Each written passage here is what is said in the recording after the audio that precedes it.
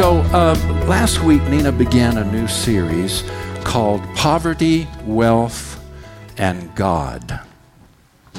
And I was supposed to continue with that this morning. I'm not going to.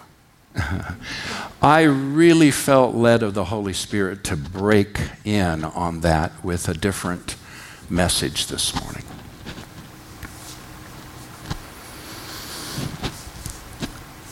Sickness is not from God, nor does He use it as a tool to teach us. Thank you, Lord. I'm compelled, due to the overwhelming number of individuals who are wrestling with things physically. Of course, this latest incident with Manuel being in the hospital, this is a 40-something who got a blood clot, and it almost took his life. And so I'm just moved this morning as a pastor to turn to the Word of God and look and see what Scriptures tell us about living in divine health. Could we do that? Because I know that the issue of sickness and disease and health-related issues come to every one of our homes, doesn't it? It touches every one of our lives.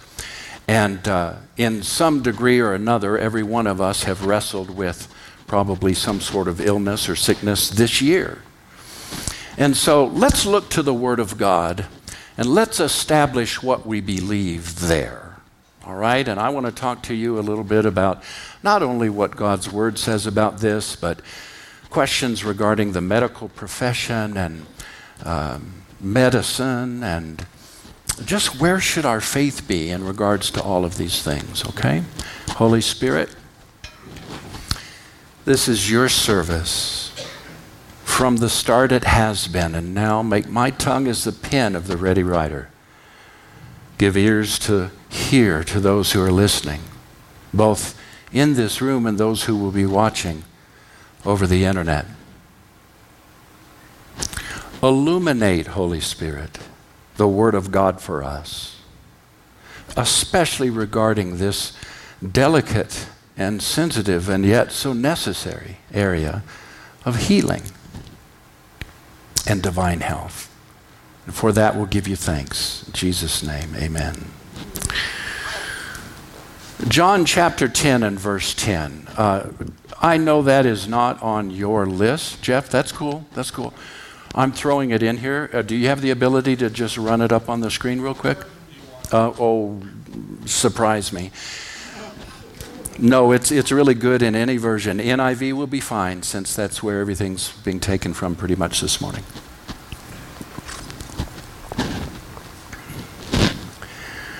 I want you to look at this scripture that's on the screen, or that will be coming up here, John 10:10. Let me know when it's up there, everybody. Is it there? Ready?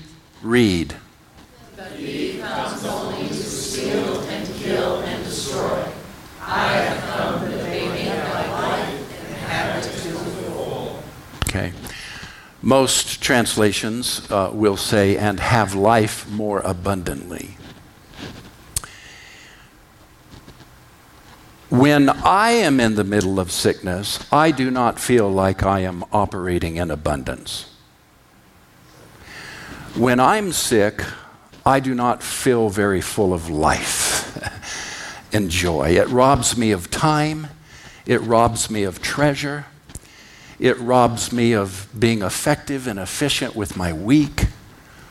It robs me of personal joy. It robs me of being a blessing to other people. I don't want to be around other people. I don't want other people to see me. How about you? There isn't anything about sickness that would tell us that it fits that description of why Jesus came. In fact, he tells us that it's the thief who steals, kills, and destroys, not God.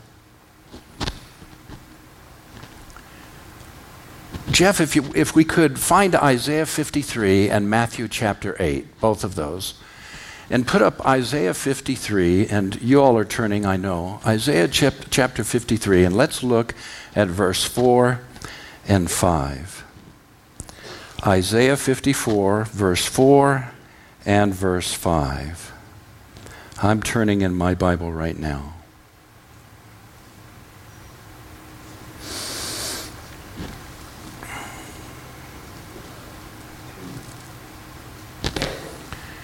Surely he has borne our griefs.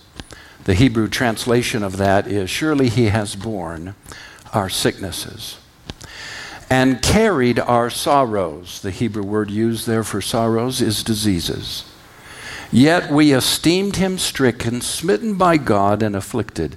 But he was pierced for our transgressions. He was crushed for our iniquities. Upon him was the chastisement that brought us peace, and with his wounds we are healed. The source of divine healing is the same as the source of forgiveness.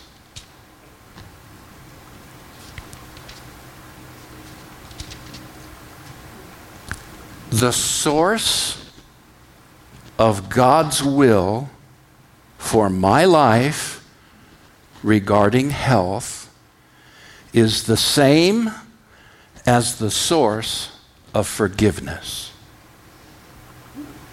I'm going to find a number of ways to say this.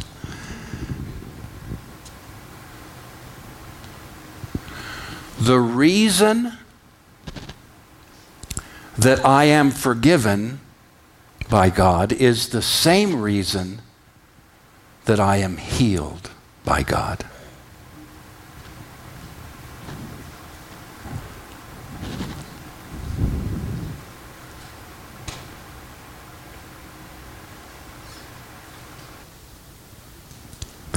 I know God forgives me because of what Jesus did 2,000 years ago.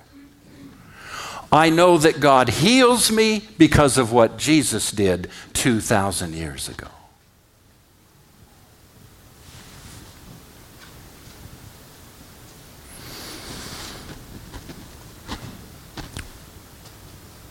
When Jesus walked the earth physically, he often would make this statement. Listen to me now.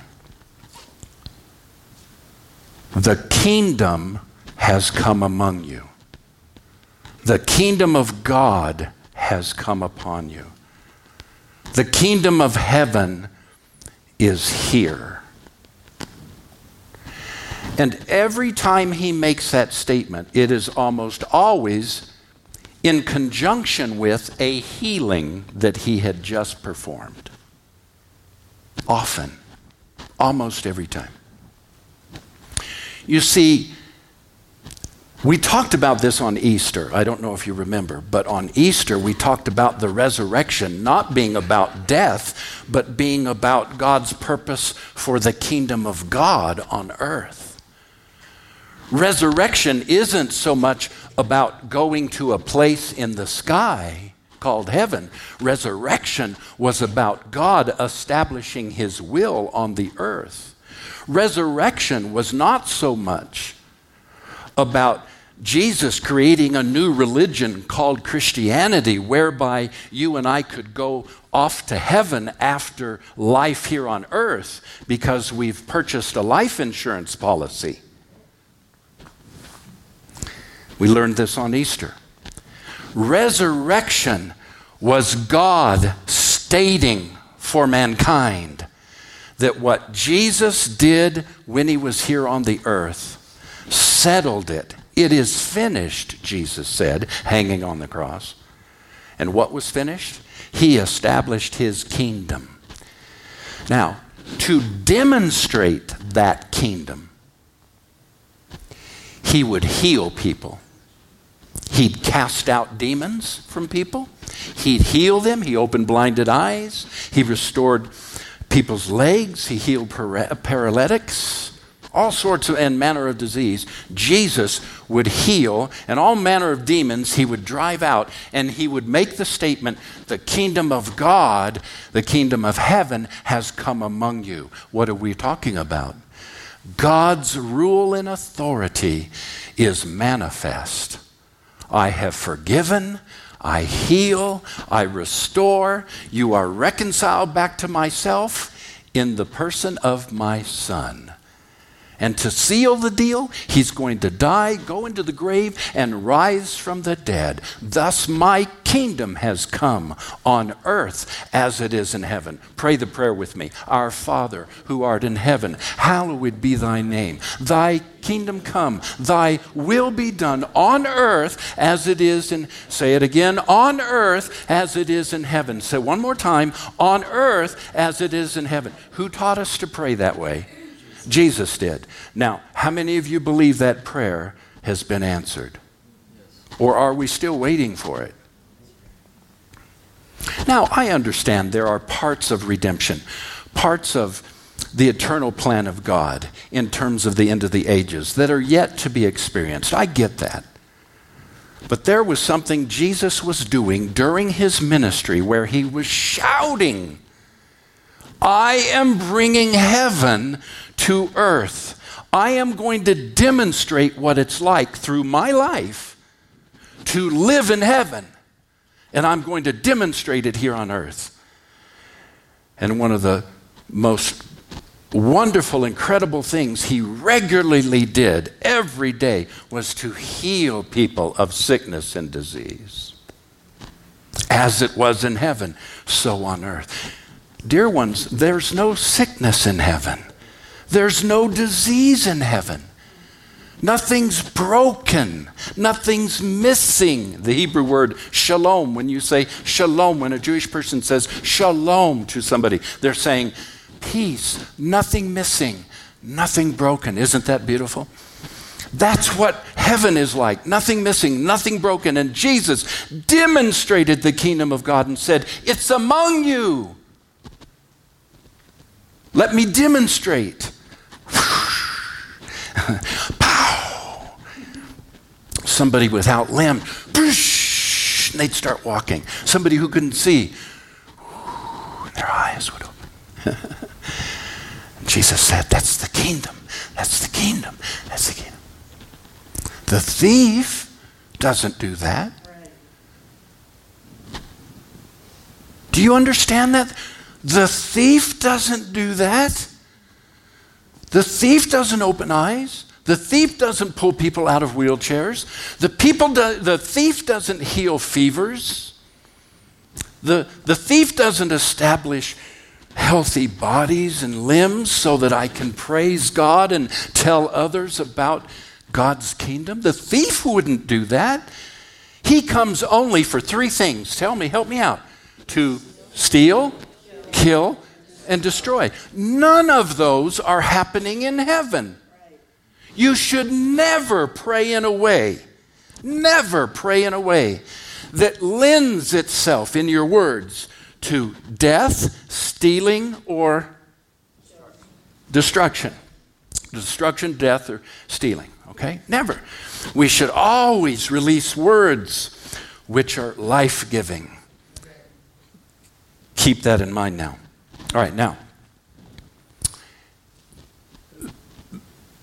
There are those who would argue that Isaiah chapter 53 was not talking about and did not include physical healing, but was only speaking about spiritual healing.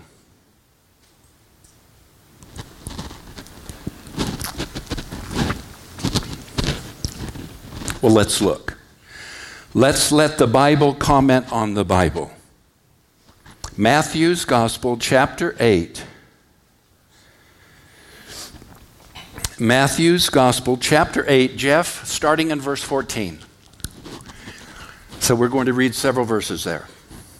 And I'm reading, Jeff, from the English Standard, if you want to do it in that translation, just so it's the same. Matthew chapter 8, beginning in verse 14, and when Jesus entered Peter's house, he saw his mother-in-law lying sick with a fever. He touched her hand, and the fever left her. Why? Because sickness cannot remain in the presence of God. Sickness can't dwell. There's no sickness in heaven. Jesus was manifesting heaven on earth. Jesus was manifesting the will of God and the kingdom of God on earth. And he touched Peter's mother-in-law's hand, and it says that fever just left her. And she arose, she began to serve. See, that's the reason God wants us healthy. He wants us to arise, give him praise every day, and be in his loving service in however he wants to use us. Verse 16, that evening they brought to him many, everybody say many, who were oppressed by demons, and he cast out the spirits with a word, and he healed all who were sick. How many? Just some? Just the lighter cases? The fever? Upset stomach? What about blindness? What about cripples? What about those with a blood clot in their brain? What about blind? It says, and Jesus healed all who were sick. Now, verse 17, watch. Open your eyes. Look at this carefully. This was to fulfill what was spoken by the prophet Isaiah. He took our illnesses and he bore our diseases. Isaiah prophesied about a coming kingdom. Jesus demonstrated the kingdom is at hand. And part of the way he demonstrated it was to drive out demons and to heal all who were sick. Wow. Oh my goodness. Jesus. Now, I want to ask you this morning, whose report will you believe? We were in chapter 53 there. Jeff, could you go back there just for a minute? Isaiah 53.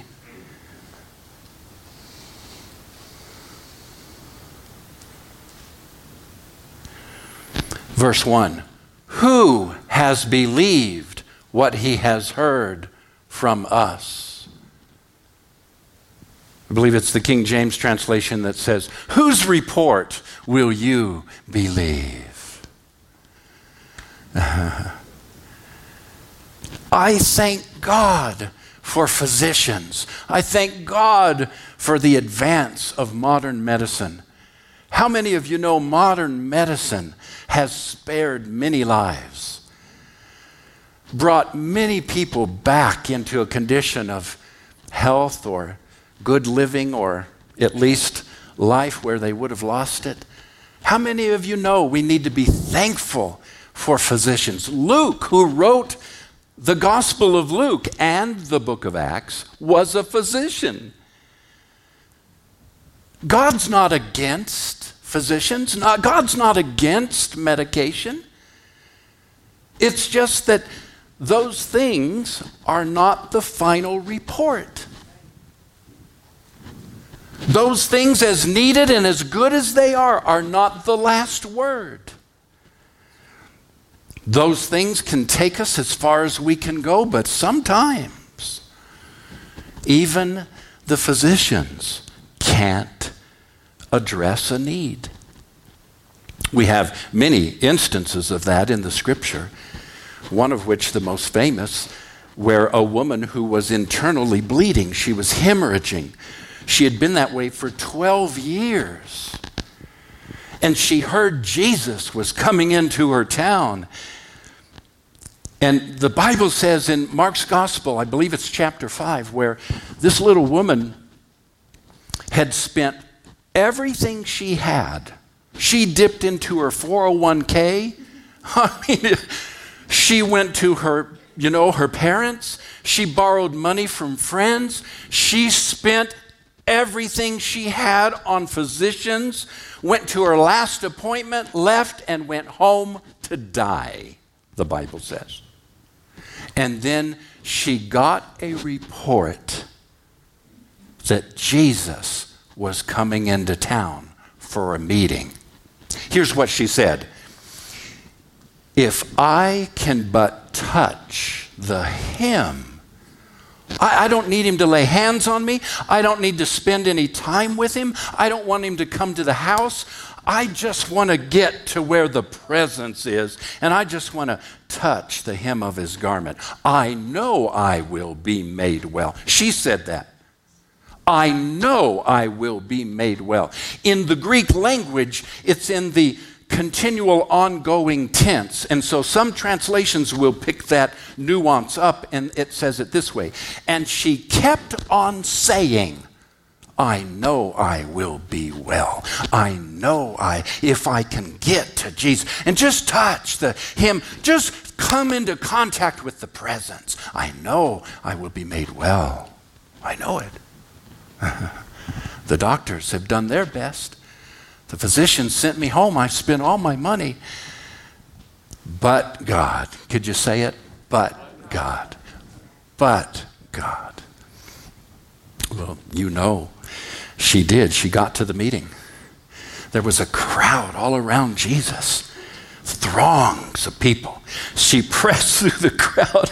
I wonder how big she was. I just imagine her being, a little bit smaller. And she just making her way through the crowd, pushing people aside. Excuse me, excuse me, excuse me. And people looking at her and snarling and trying to juxtapose for their place. I'm here. She just she probably crawled through some people's legs, just between. I'm going to get to Jesus. I wish people would do that with church service on Sunday. That's the pastor in me. You just slip it in, But no, I'm serious. There's something about being gathered together in worship where the presence manifests in a way that I don't always walk in that same immediacy of presence when I'm at home. Now, she touched him. And the scripture says, immediately she was made well. Her hemorrhaging stopped, and it dried up immediately. Now, here's what Jesus did. It says, and Jesus, feeling that power went out of him, turned around in the crowd and asked, who touched me? His disciples said, is he mad? Does he not see the throng of people all around him? What's he mean? Jesus, are you kidding us? What do you mean, who touched you? There's throngs of people touching and reaching and grabbing and pulling at your clothing. He said, no, you don't understand. Somebody touched me in faith. Now, you remember what she had said after she heard, after she heard, after she heard, after she heard. She said, if I can but touch the hem of his garment, I will be made well. Dear ones, listen to me. We don't say it to make it true. We say it because it is true. And she touched, and power went out of his body. I wonder how many of us this morning are touching. Now, we're going to do one better than that before this is all over. We're going to do one better than all of that. But I ask you this morning, whose report will you believe? Are you going to believe the report of the Lord or the report of the doctors? Thank God for our doctors, but they only go so far. So I sat with Stacy and Barb, her mother, Manuel's mother-in-law. I was awoken on Saturday morning. It was 4 a.m. and I laid in bed. And the Holy Spirit said, get up, shower, get ready, and go down to the hospital. I want you to give a faith update. I want you to give a faith update to Stacy and Barb. I text Barb. I said, I want to come to the hospital. This is 4:30, 5 o'clock in the morning. Can I come? She said, come. They were asleep. They had been asleep. Stacy was still asleep. When I got there, they were finishing what you girls do. You know. Pastor's coming.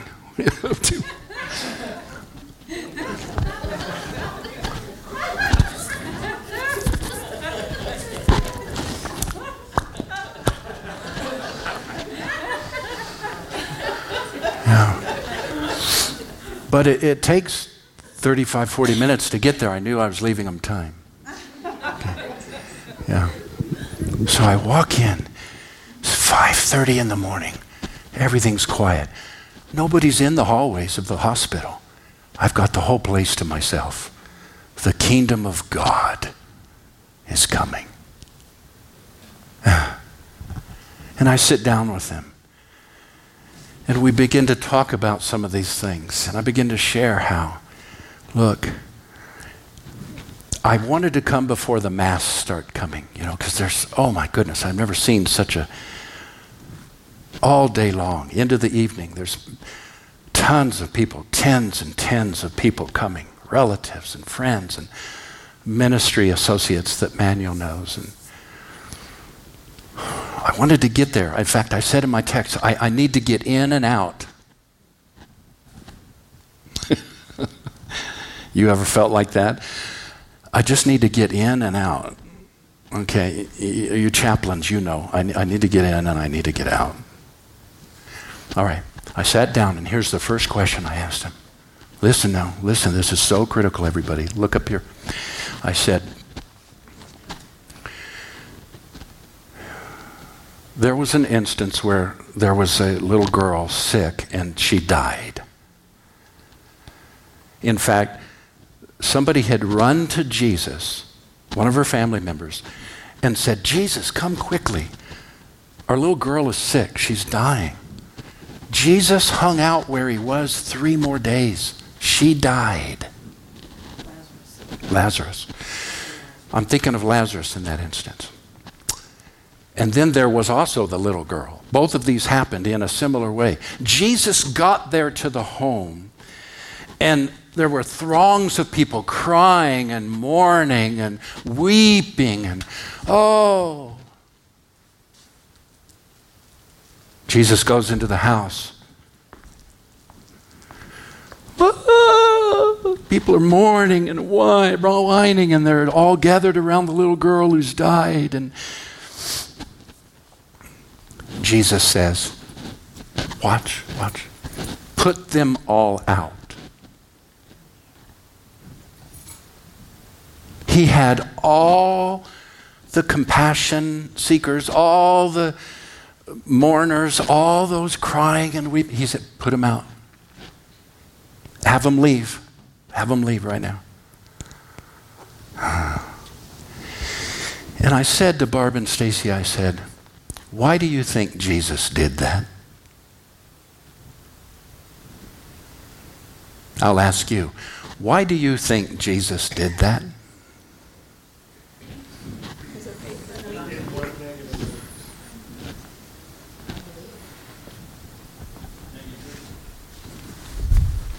Jeff, you have it.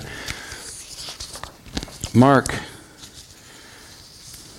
chapter 6, verse 5, would you? Mark chapter 6, verse 5. Got it? It's on the screen. Now he could do no mighty work there, except that he laid his hands on a few sick people and healed them. Next verse was, and he marveled at their unbelief.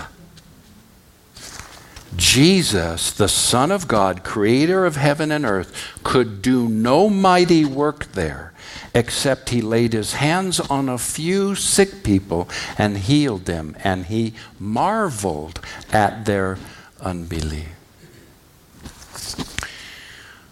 Mourning, grieving is not wrong. It's a necessary process in our wholeness and in our healing and coming to terms with what's happened. It's good. God gave you that ability to grieve. It's not bad.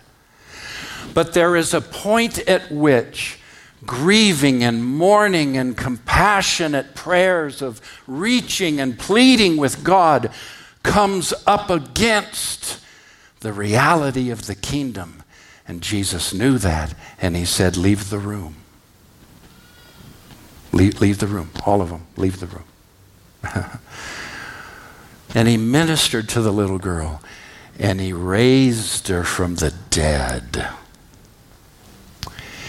I could just suggest that the more severe the case, the fewer people you want in the room who aren't in faith.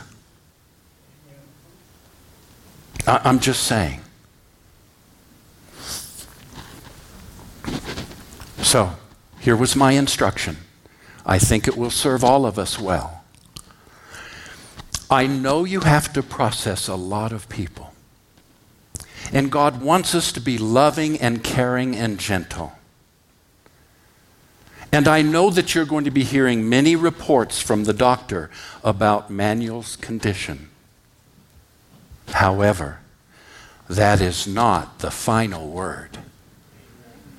That is not an expression of the kingdom of God.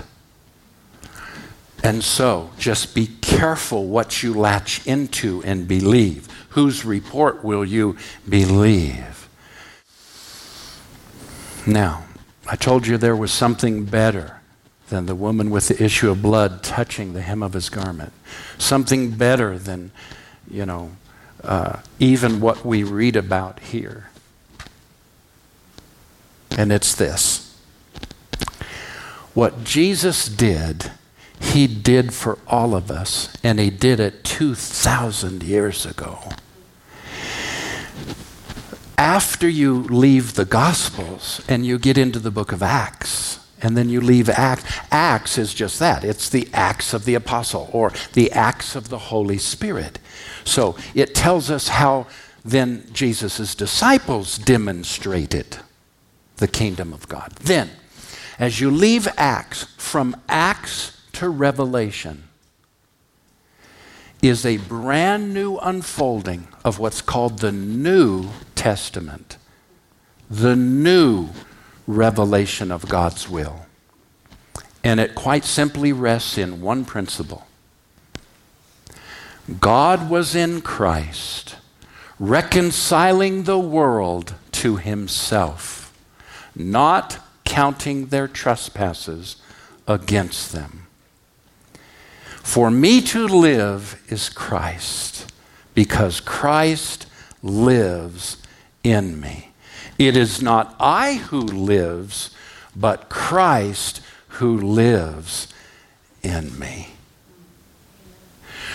So the woman who went to where Jesus was to touch, if she were alive today, would not need to leave her house.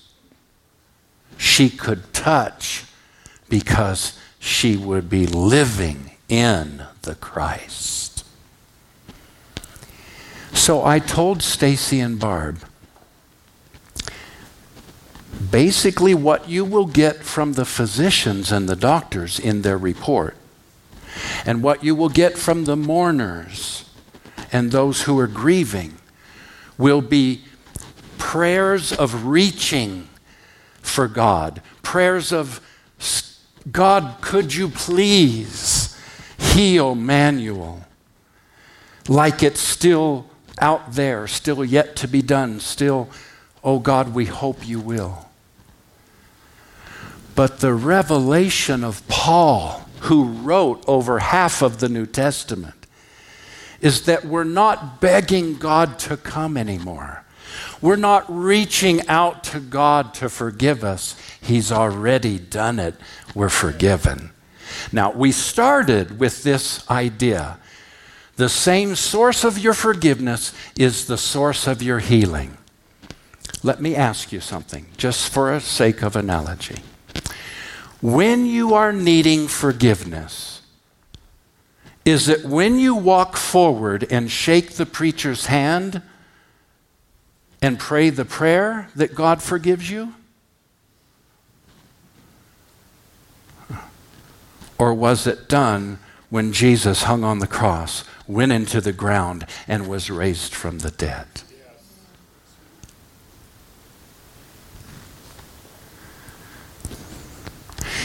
Is the prayer for forgiveness a prayer that's getting God to forgive you? Or is it an acknowledgement of that He has already forgiven you and I receive that as mine? Help me with the passage. You know it. Paul wrote it. Perhaps the most famous verse in all of Romans, his great treatise on the new covenant. That if thou shalt believe in your heart God raised Jesus from the dead, and confess with your mouth Jesus is Lord, you shall be saved. Let me ask you something.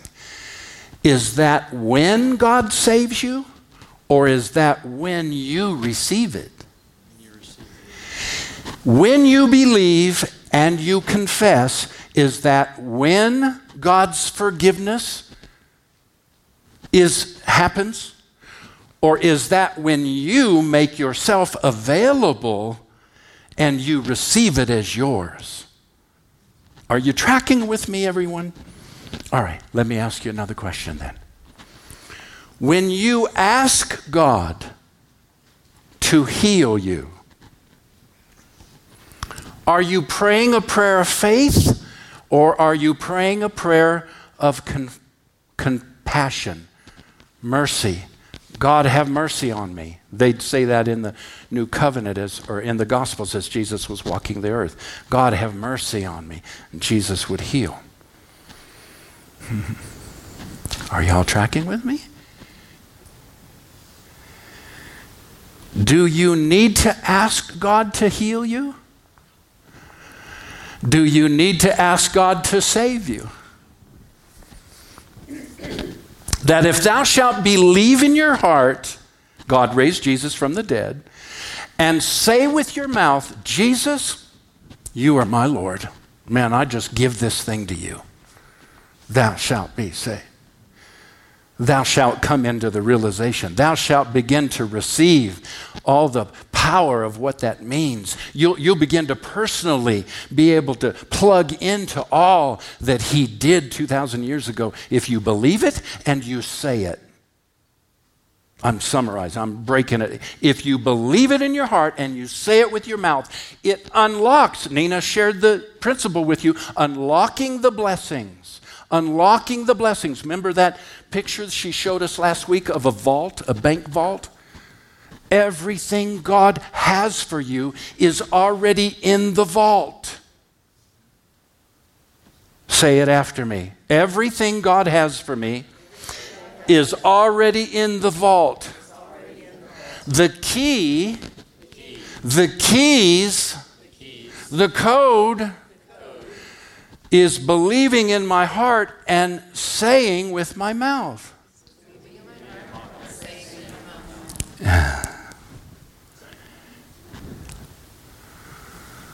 That's the modern version.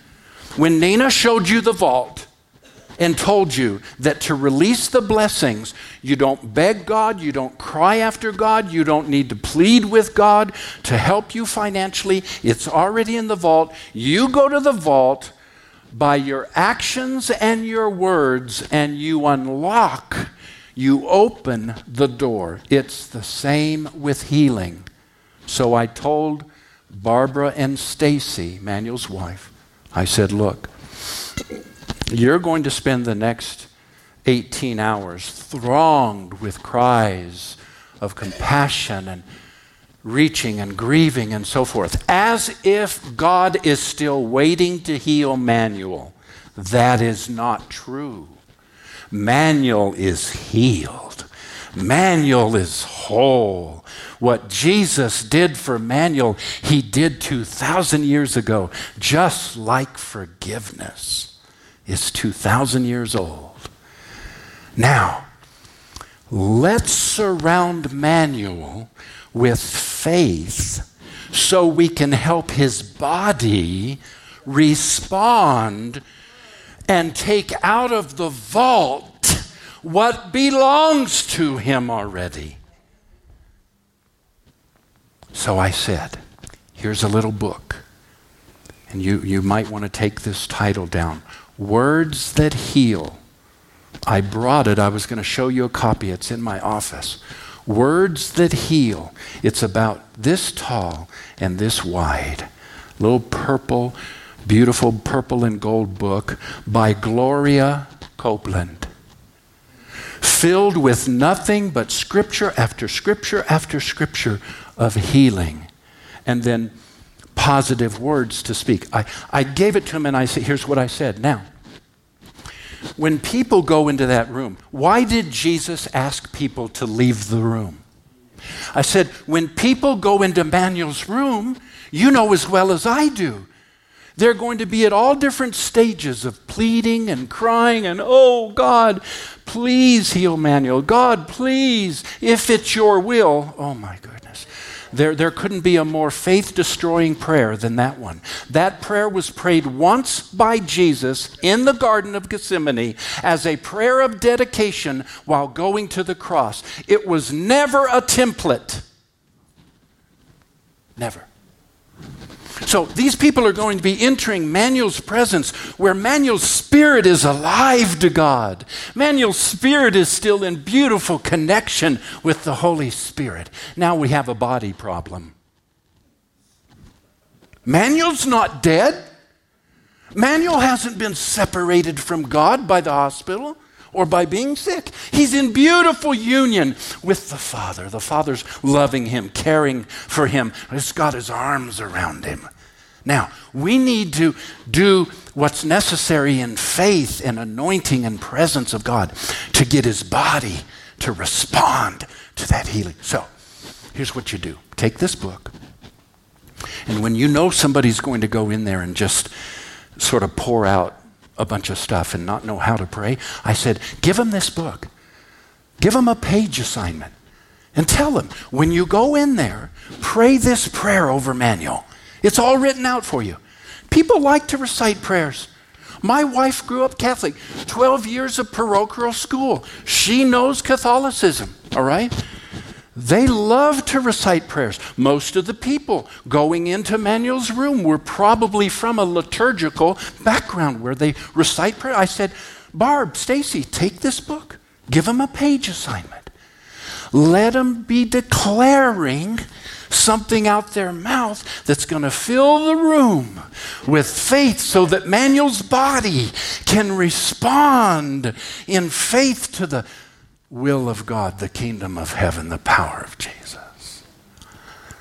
I've been receiving texts since Tuesday, Wednesday, whenever it happened, of last week. On Wednesday night, he went into the hospital. He called his daughter on Wednesday afternoon and said, come get me. I can't move. Come get me. I can't move. Can you imagine that? 16-year-old daughter? No, I'm sorry, 21, 22, 25. He has a daughter that young, but not this daughter. Come get me. I can't move. That's what started it.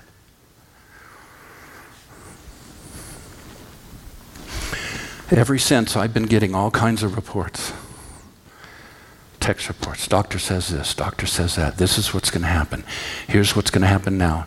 Here's what the next 2 weeks look like. Here's if this doesn't happen. Oh, this is dire. Oh, this is better. And I take that and I say, God, thank you for our doctors. Bless their hands. Guide them. Let them give the right doses. Let them speak words of life when they come into the room. Lord, don't let them be overly negative. Lord, help our physicians. You've blessed us with good medical care. If Manuel hadn't gotten to the hospital, when he did, by his daughter coming immediately to take him, he would have died that day.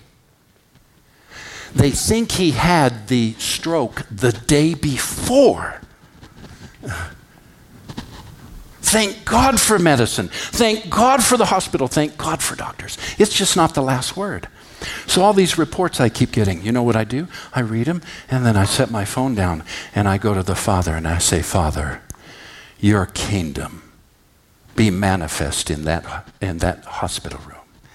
Lord, your kingdom. Fill that room with your presence. Manuel, and I'm really thinking about his body right now. Manuel, in the name of Jesus, rise. Manuel, your flesh, your bone, your sinews, your cells, your blood, every part of you, life, be healed. You say, well, that doesn't sound very much like a prayer. No, it really sounds a lot like what Jesus would do. When Jesus went to his mother-in-law and he just touched her. He just touched her hand and the fever left. Why? Because he knew who he was. He knew he was carrying heaven. You do too. He lives in you.